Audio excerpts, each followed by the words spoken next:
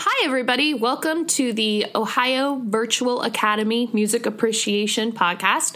My name is Daphne Check, and I am one of 4 teachers that teach music. There's definitely more teachers at OHVA than just us 4. But anyway, I am one of the 4 music appreciation teachers. I'm doing this podcast with my illustrious colleague, Jeremy England. How are you? I'm well, thank you. I don't know what illustrious means. You're if fabulous. I'm honest. Super fabulous. Okay. Well, thank you. I am illustrious, and you are as well. Well, we do what we can. That's right. We're coming to you today with episode 45, and we decided that today is a good time to talk about another composer and I guess composer. I guess that's not untrue. But a musician that we feel like should get a little bit of a highlight. And today we're coming to you with Thelonious Monk. Now, Jeremy, you kind of came up with talking about this person. Was there any reason that you picked him for this? Or you just were like, I want to talk about this guy? A little bit of this, a little bit of that. I've been listening to a lot of, well, not a lot. I've been putting some jazz back into my rotation. And like you said, it was time for a composer. And jazz is weird because composers and performers sometimes intermix, especially band leaders. So Thelonious Monk, as we learned later, will be a band leader. And I don't know, he's an interesting dude. He's got a very unique style. He is not a traditionally trained type of musician, but he doesn't play traditionally. I don't know. He just is he's a cool dude, you know? So that's why. Especially when we were creating the show notes here, I know him by name as a music teacher, obviously, particularly as somebody who's taught jazz before. But when you watch him play, and I was looking at some of the YouTube links in the show notes, we're going to talk about it, but his technique is very different. And I'm not a piano player saying that. Yeah, he's famous, I guess, for saying the piano ain't got no wrong notes. And I think part of that is just his playing style, but he wasn't as appreciated as maybe we appreciate him today. And I don't know, he might be controversial today, but you can't disregard his contribution to jazz. But Philip Larkin, he's a poet and jazz critic, which is kind of cool, called him, quote, an elephant on the keyboard. So that kind of gives you an idea of his playing technique, which probably goes into the piano ain't got no wrong notes, because if you just hit all the keys, you either have to work on your technique or you just have to, I don't know, play jazz. Yeah, well, it's funny because when I saw the term or the phrase elephant on the keyboard, I don't think I really understood it until I watched it closely, because I think that's an accurate description. Yeah, and so in the show notes, we'll put a bunch of different videos of him. I tried to find as many live performances as I could, and yeah, you have to watch his fingers. And I love watching piano players play, especially like in college. That was some of my favorite recitals to go to were piano players, because the speed in which their fingers moved and so delicately just fascinated me. And then you watch Thelonious Monk, and great music, not so refined of a technique. Very, very not. Yeah. It's one of these things where the podcast almost does us a disservice in the fact that this would be where we'd show it to you. Right. Yeah. Like show it to you. So definitely go and look at some of these show notes. The other thing I thought that was interesting that you have here is he's the second most recorded jazz artist behind Duke Ellington. I had no idea about that. I would have actually thought that was like Louis Armstrong. Yeah, isn't that pretty fascinating? He's kind of like a secret juggernaut. And it's interesting because, I was in high school, I played jazz and stuff. He's not as approachable, I think, in a lot of his music because of his unique playing style, but also because, he helped usher in bebop, which is not a beginner-friendly style of jazz, I suppose, is I could say it. It's a musician's type of music. So, and jazz is cool too because you record so much because you can just record everything. And sometimes it's a refined playing space, but other times you can just record a live album and you're capturing the essence. But I think you're right that it is interesting he's the second most recorded behind Duke Ellington, because Louis Armstrong was so much more pop culture. He was, even today, people know who Louis Armstrong is. Yes. And Thelonious Monk is still kind of like a, weird, I suppose. Yeah, he's definitely not as well known. And the fact that he is much less known compared to, say, Louis Armstrong or even Miles Davis. He's the other one that came to mind, because Miles Davis has records for days. But Thelonious Monk has him. So I just found that tidbit very interesting.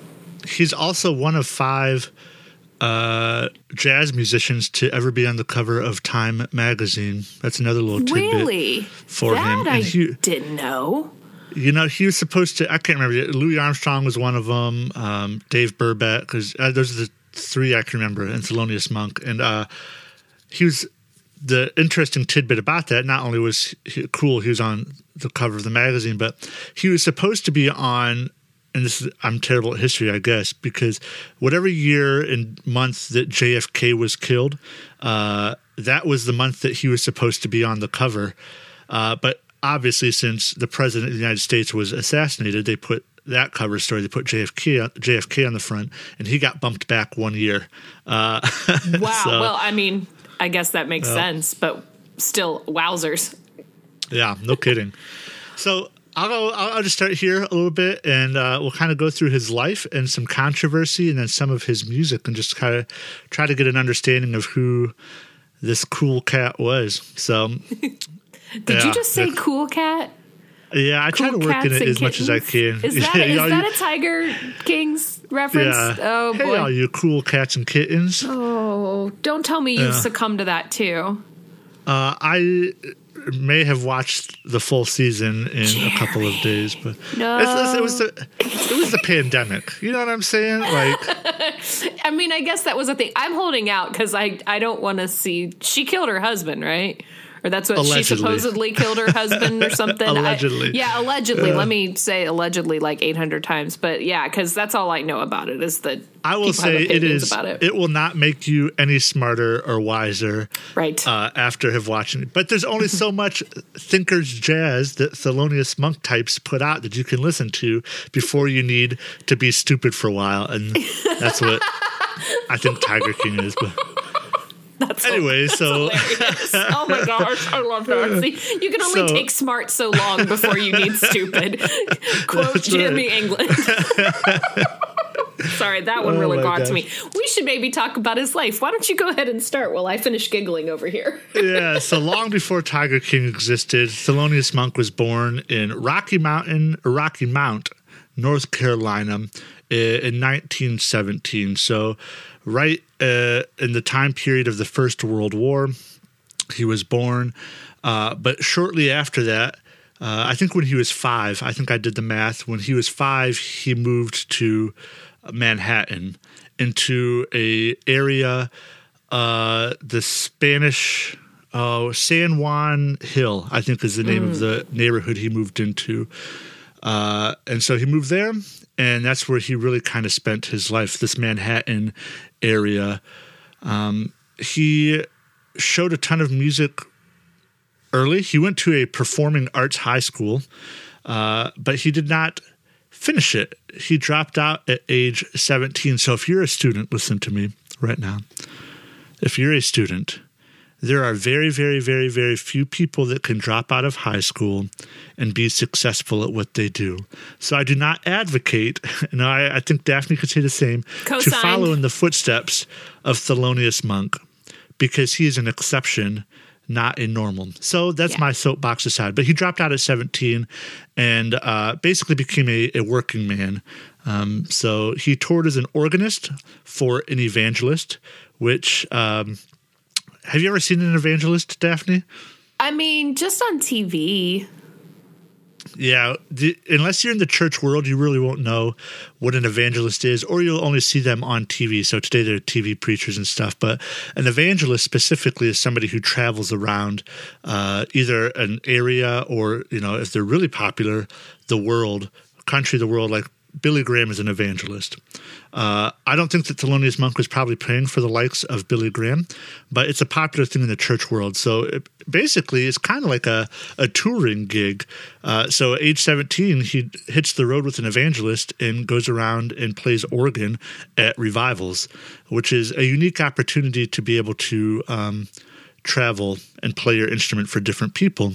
And I think we've said this before about church musicians and church in general is these organizations provide a lot of opportunity for young and upcoming musicians to hone their craft and to work on their craft. Now, obviously, the best of the best will be able to make a lot of money in it or tour, but if you want to get into the world of music and you happen to be at a church, it's a great space to learn and to thrive because you have a steady gig weekly every Sunday. Ain't a bad gig if you can get it. That's right. So that's what he did. And so then he goes to the 20s, and let's talk about this a little bit. Yeah, so he becomes a house pianist in Manhattan, my words are fun today, at a Manhattan nightclub called Minton's Playhouse. I'm not familiar with Minton's Playhouse. Were you? No, I am not either, but that was a tongue twister as you read it. Yes. Whew, yeah, everybody. I'm just, there'll be some good editing there, I'm sure. But here he kind of develops his chops. So just as a sidebar here, when we're talking about developing chops in the musical world, it's kind of just like talking about getting your technical skill going, or in the percussion world, sometimes we'll refer to it as just kind of the muscle building process to get your arms strengthened enough to do some of these things. So that's what we mean when we're talking about developing chops. So he develops his chops at these cutting contests, which is like a musical battle between piano players. And again, this is something I'm not particularly familiar with. Maybe it's because I'm not a piano player. But anyway, so it's just basically like a musical battle. Is it kind of like dueling pianos? Like if you would go, is it the modern day equivalent? So I looked it up, and because I have known what I originally thought was like in gospel music, drumming, like you get together on a weeknight and you like try to battle each other, for lack of a better term, but it's a way to refine your skills.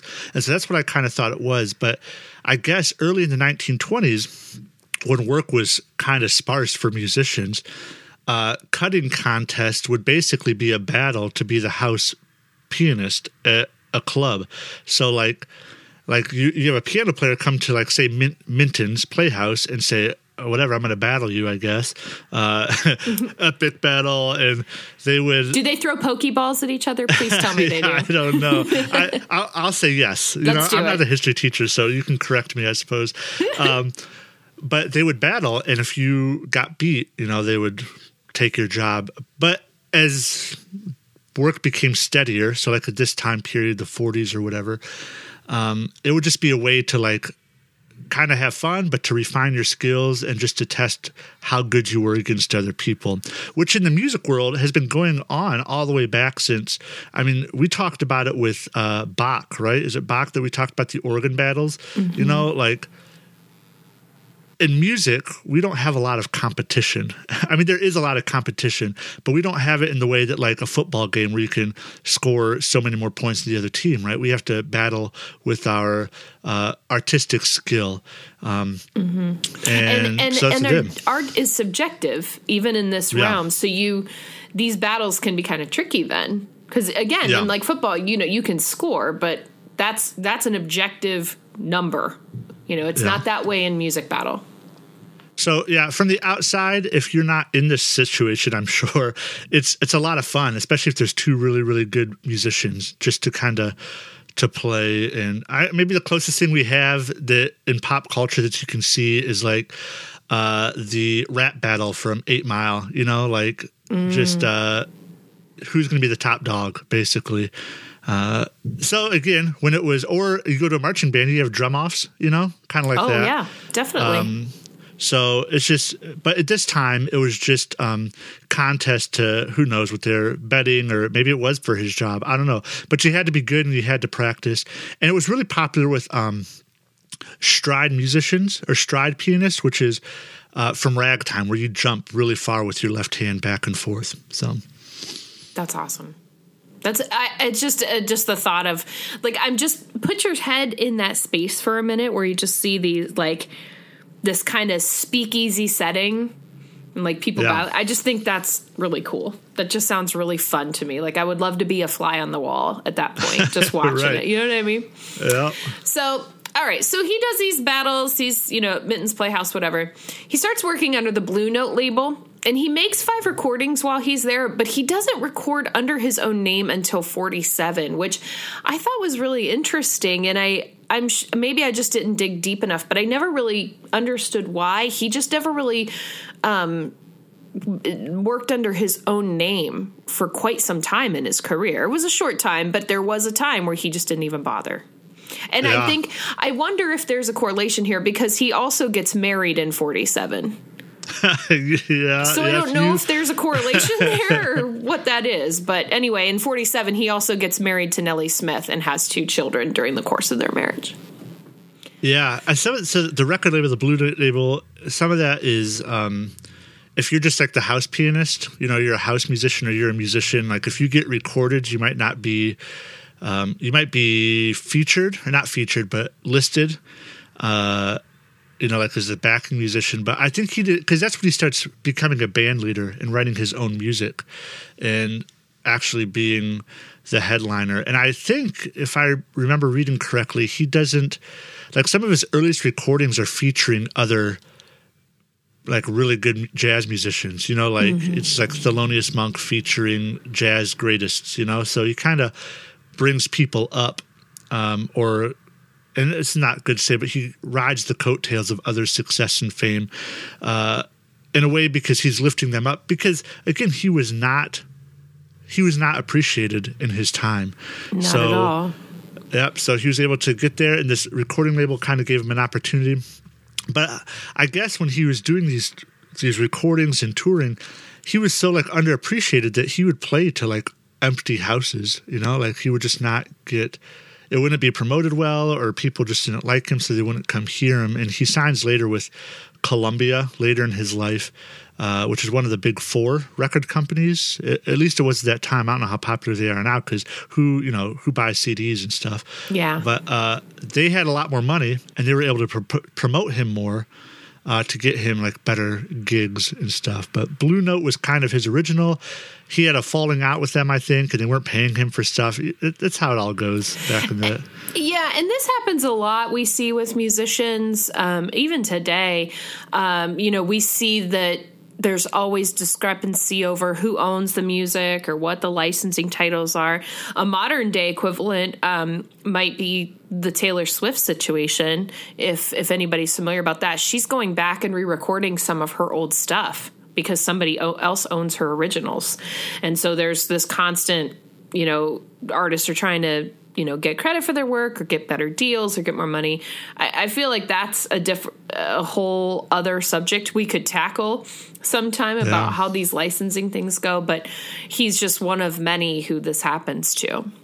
Yeah. Yeah. And I don't think people realize that when an artist records their music, they don't own their music anymore. It's the record label. There's a famous, on the Styx Greatest Hit album, there's the first song is called Lady, and in parentheses, 95, because the original album, Wooden Nickels, the original publishing company, wouldn't release the rights to them because Lady was like their first hit. And so they re-recorded it and called it Lady 95. Isn't that something? Yeah. Which just shows how much it happens. So maybe that's a conversation we should have sometime is about what all that looks like. I mean, we're no experts in that, but it's definitely fascinating because you're right. You do think that a song belongs to the artist, and that's actually not really the case a lot of the time. So we're probably not experts in anything, but... No, we're definitely not. Except speculation, which I really like your speculation. In 47 is when he gets married, and in 47 is when he starts recording under his own name. And maybe I'm going to believe, and I'll believe this, and don't take this as fact, but, his wife probably was like, you need to get yourself out there. I could see that possibly happening. Absolutely. I'm going to believe it. Let's go with it. We're really good at speculation. All right, everybody, make sure that you're writing in and telling us all the ways we're wrong. That's right. Don't forget to do that. It's very important because we do need to learn. So he retires in the 70s, or sorry, not in his 70s, but in the 70s, right? In 1970s. Yeah. Yeah, and passes away in 1982, which would have put him, how old would that have been? Like I was told there'd be 70. no math. Oh, sorry. I'm going to do this real quick. Common Core in my head. Oh, no, he didn't. No, it's good. This is how you work. This is how my brain works. So, all right, you work your brain. You let me know he was when that's born in done. 1917, right? Yeah. Okay, so 70. Shoot. He was young. Wait, we just did all that for you not to math. 65. There we go. I'm sorry. So he was that 65 years old. Yeah. There's a lot of pressure. God. Holy moly. Okay. So in the 70s, he kind of semi-retires and then he passed away in 82. But after his death, he gets some honors, including being inducted into the Grammy Hall of Fame. He's added to the Library of Congress's National Recording Registry. And I think this is adorable, he's put on a postage stamp. That's pretty intense to be able to get your own postage stamp, I think. Yeah, I agree. I put a link to his postage stamp in the show notes, so folks go look at his postage stamp. It's actually a pretty cool visual. Nice.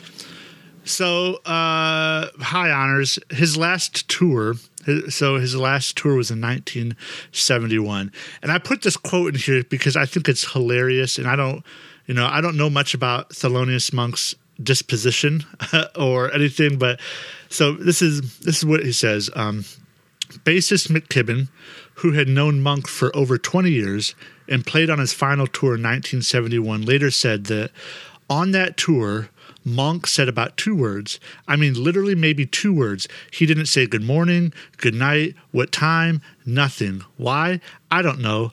He sent word back after the tour was over that the reason he couldn't communicate or play was that Art Blakey and I were so ugly. I don't even know where to start with that comment. I don't either. Because the amount of guts you have to say something like that to another human being. He didn't even say it. He just sent it over after he was done. I mean, oh, man.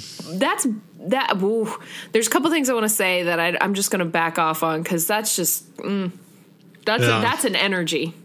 That is an energy. And I will. That's just where I will leave it. So, given that he says things, I'm assuming there's some controversy with him sometimes, right? Yeah. Oh my gosh. So this goes back to nobody thought he was going to be good. Nobody, especially early on.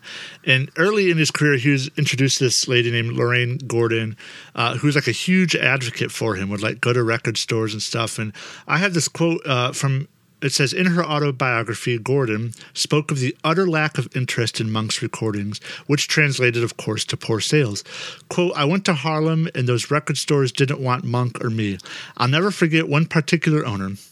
I could still see him and his store on 7th Avenue and 125th Street. He can't play, lady. What are you doing up here? The guy has 2 left hands. You just wait, I'd say. This man's a genius. You don't know anything, end quote. So, I mean, even trying to go out and hit the streets and work for him did not work. That's just the fact that word of mouth wasn't even working, I know. And that's how you got things done at the time. I mean, it isn't like there was the internet or anything at the time to spread that music. You had to use that, and even then, people were like, "Nah." Okay, so not all controversy with Thelonious Monk was just how unique his musicianship was. I mean, he had real controversy as a black man in the mid 1900s. He had his fair share of run-ins with the law, but 2 really particularly stuck out. This first one in 1951, he and his friend were pulled over by the police. They found narcotics, is what they said, in there. And Monk, knowing that the drugs were probably his friends, he didn't snitch. So what happened to him was he lost his New York City cabaret card, which means he couldn't play in clubs that served liquor, which I didn't know this was a thing. And Is this still a thing? A cabaret card type thing, you know? Don't know. I don't know if that's a thing anymore. Yeah, I don't know, but he got it taken away, which means he couldn't play it. These clubs, these well-established clubs that you want to get into as a musician, because in this world, you know, you sell alcohol, you make money, you can pay the musicians get people to dance and enjoy their time, and then it gets them to drink more alcohol, which makes more money. And it's like this cycle of nightlife musicianship. And if you can't be a part of that, then what good are you? Well, so this basically took away his livelihood, right? Didn't he have to go underground then? Yeah, so basically what happens is he is invited and starts to find the underbelly of kind of like I guess they don't have speakeasies so much at this time, but the underground world, like lesser known clubs or not so legal clubs.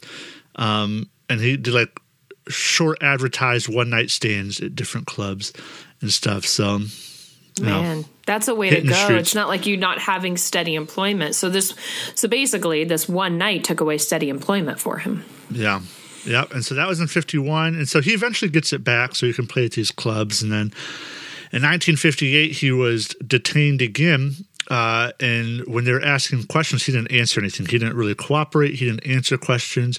And the police beat him and his friend and then searched his car. And they found drugs in the car again. But the judge basically threw out the case because the cause to search the car or the permission to give consent to search the car was done under duress. So basically anything that happens after the beating doesn't really matter because the events would not have unfolded the way they unfolded if they had not been, physically coerced into cooperating. And I know there could be people that hear this and say, well, he shouldn't have had drugs in his car. And that whole conversation of jazz, the black community, and, the prevalence of drugs is probably not a conversation that relates to music very much. But just understand that, sure, maybe he shouldn't have had drugs, I guess, but it's not like that was an uncommon thing for a lot of different reasons. So the judge, I think, my personal opinion, followed through correctly. It said you can't really just beat people into doing what you want them to do. And so that was, I think, the last known run-in with the law that he had. Yeah, but it's kind of, I think both of these are very, kind of talk to the time, and talk to the culture, especially at that moment. So he got a little bit of a break, in 1958, thankfully. Yeah. And so he still had a bunch of time left on his career, and that didn't deter him very much. So now we can talk about his style and his technique, which we've been kind of alluding to throughout this whole podcast. So yes, definitely. Well, as we said at the beginning, he was kind of referred. What was the actual term? The elephant on the keyboard. And this is extremely obvious if you watch him play. Again, I direct everybody to the YouTube videos. He's got a very heavy hand, and what we mean by that is like when you watch him play, his fingers are really flat. And in a general piano technique, your fingers should be curved and a little bit lighter. He basically is like, nah. And he makes them flat and he makes them pretty heavy. And when he plays into the piano, boy, he really plays into the piano. It's just like he's got marching band drumsticks on the end of his hands. That's what it reminded me of. His technique is not anything that a piano teacher would ever teach him. Real flat, no legato, no smoothness to his fingers. They're just kind of ploppy. They really just kind of land on top of a note instead of descend on a note. And then he plays a note any way he can play it. So basically, if it means that he's got to do a really big stretch between his ring finger and his pinky, fine. Whatever he's got to do to get to the note. So he has, I like how you put this. Sometimes this will lead to embellishment of seconds. So like if he's aiming for D, he's hitting E, kind of, right? Yeah, and then you slide back down to the D, and you got jazz, baby. You know? Well, that's all jazz is. It's just overshooting and undershooting. No, don't write us letters. I'm kidding about that. It's just about knowing when you play the wrong note, where to go after that. That's all it is, right? That is actually more accurate. Oh my god! You know, it is embellishments, and this any way he can play a note, like you said, like these weird stretches. But one of the critiques that somebody had was that he would split melodies between hands, and in the piano world, really, like right hand is melody, left hand is accompaniment, unless they switch, and never will the two cross paths. And so, like, just if the note was close to a finger, he would play it, type of thing, you know. And so he just didn't do things classically, I suppose, is the right word. No, he had his own way of doing things, but that's partly why he's so wonderful, because he didn't follow norms in that way. You know what I mean? I love an artist who can still be an artist but not fit into those neat little boxes that we like to put musicians in sometimes, and we're all guilty of that to some degree. I mean, we're teachers, so we talk about this a lot. Well, they are a classical musician, they are we put everybody in these great little boxes, and when we think of jazz, we're thinking about these trained musicians, but he's just very different, and I just really appreciate that about him. Yeah, and we've been kind of harping on his style, but he still could play all the stuff. I mean, he could play his arpeggios, he could play his runs, his finger dexterity, individual finger dexterity, which in the piano is very important, was very good. He could play melodies and trills in the same hand at the same time. And as you were even talking about this and reading about how heavy-handed he was in An Elephant on the Piano, I was thinking, like, if an elephant and a cheetah both run at 60 miles per hour, which I don't know how fast an elephant runs, but okay, say 30, but they both run, one is going to look faster, but they're both moving at the exact same speed. And I think about, I had a friend in college, her boyfriend was getting recruited to play like college ball and college basketball, and she's talked about, like, when they were on the court, he never wore black shoes because the black shoes made him look slower than like white shoes did. And so when you watch like Thelonious Monk play and how much he can play these techniques and do what he needs to do to get the sound that he wants, which is probably the most important thing you can do in music, is it doesn't matter how you play it as long as you get the sound that you want. It's easy to kind of like make fun of him, but he was a skilled pianist. It's not like he was some slouch and we're like good. We're better than him because my college professor taught me how to curve my fingers and sit properly at the piano. You know what I mean? Mm-hmm. Like, I will never be at the same level as Thelonious Monk. Well, and I feel like when you go down that road, you begin to gatekeep a little bit. And we definitely don't want that, because nothing should be gatekept, but music especially shouldn't be gatekept. So yeah. Especially for the second most recorded jazz artist in all time. Preach. Amen. Amen. So some of his other techniques and skills is he used whole tone scale. So normal scale, do, re, mi, fa, sol, la, ti, do.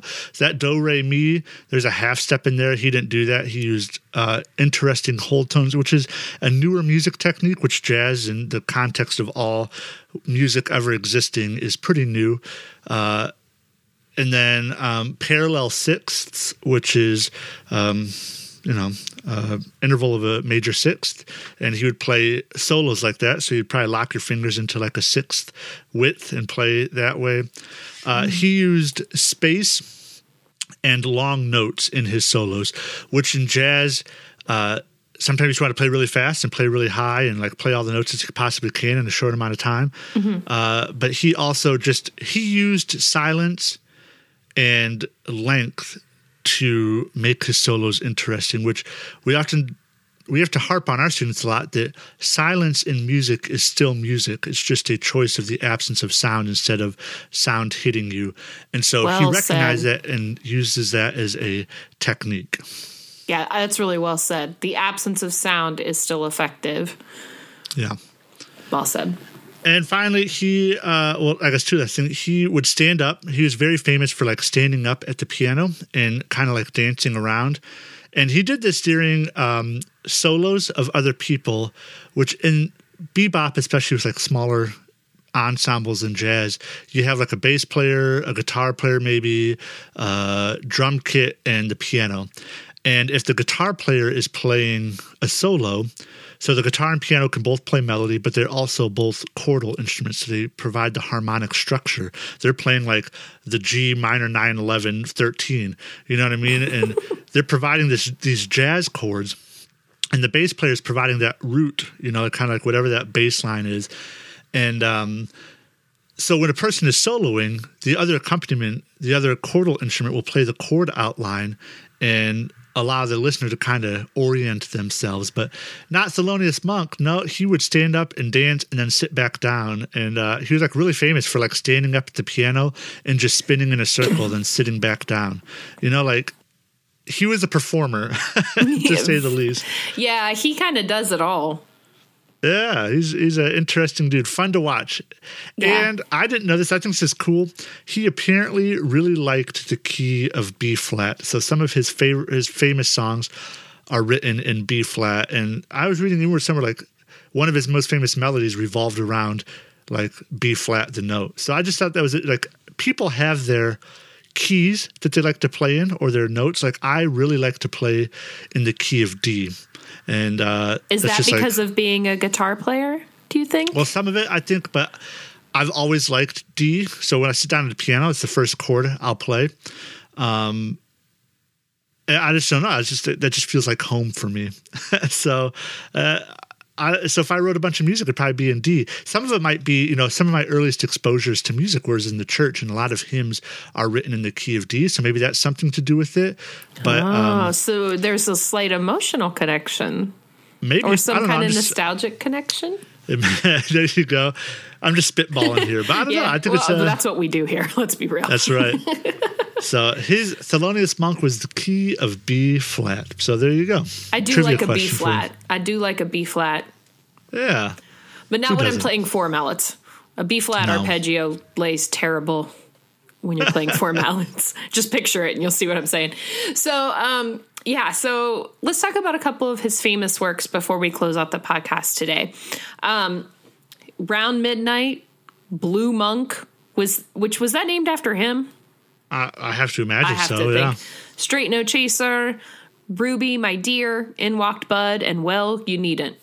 Those are all linked in the show notes. And he added a bunch of songs to the Jazz Standards list. I should have said that, which is like the Jazz Standards list is pretty self-explanatory. It's just basic songs that jazz musicians will learn, and that way they can just sit in with any band and play them, kind of like with the fake books and stuff. But yeah, Jazz Standards, what we're saying here is basically his contributions were big enough to be on this standards list. Yeah, I think like jazz is such a unique genre of music that it is one that I can really think of that is kind of like they have a standards book or like just a list of songs that you should know as a musician that, like you said, can just sit down and let's play Straight No Chaser in the key of A flat, you know, because the singer, whoever's going to sing it, needs to move it down. And so you can say that language and people will know. Let's play Round Midnight in the key of C. And then you just say, all right, cool. And it's that informality in the structure of formality that is just makes jazz so interesting. Well, I think it's very interesting because we joke about jazz being so improvised and stuff, but when you put it like how you said it, like if somebody says we're going to play In Walked Bud in E major, well, you really got to know your way around your keys at that point, which is very theory heavy, which means you have to know a lot about theory. And so because you have to do a lot of musical calculation, you know, you might have learned Ruby, My Dear in B flat, but if somebody says, well, now we're going to play Ruby, My Dear in D, you mentally have to do the math to figure out where all the chord changes are at that point and what all the pitches are at that point. So we talk a lot, you know, we tease a lot about, well, jazz, you just make it up. And you can, but boy, do you have to know your theory. And that kind of goes more along the line with like, I don't know if formal studies the right way to say it, but you really got to have a brain to get around all these things. Yeah. And you can formally study it all you want, but as with all music, you have to play with other people to really solidify it. Man, I remember the first time I got introduced to this. I was in high school. And I played trumpet, and my private teacher was a trumpet teacher, jazz trumpeter, and I really enjoyed playing jazz. But I was a classically trained musician playing jazz music, which I had some of the informality of. Like I understood that jazz was more informal, but I met with the bass player. We just like happened to sit down together, and he goes, "Hey, do you know this song in A?" And he was my peer. He was like another high schooler, and I was like, "Man, you're speaking like a foreign language to me." And I felt like real dumb because I didn't know like standards, and I didn't know how to change it into a key. And I think you nailed it. That like you have to know your theory, and you can study that. But until you sit down with somebody who says, "Hey, can you play Round Midnight in B flat major?" You're like, "No," can't do that. Yeah, and so you just got to do it then. And then, so going all the way back to those cutting battles, is that what it was called? You had to know your stuff. Cutting contests is cutting contests. Yeah, we kept saying battles. Yeah, so going all the way back to that. It can be a very friendly way to have a jazz standard and have somebody added like Thelonious Monk, or it can be a way to separate good and bad. At the very least, an entryway to the world.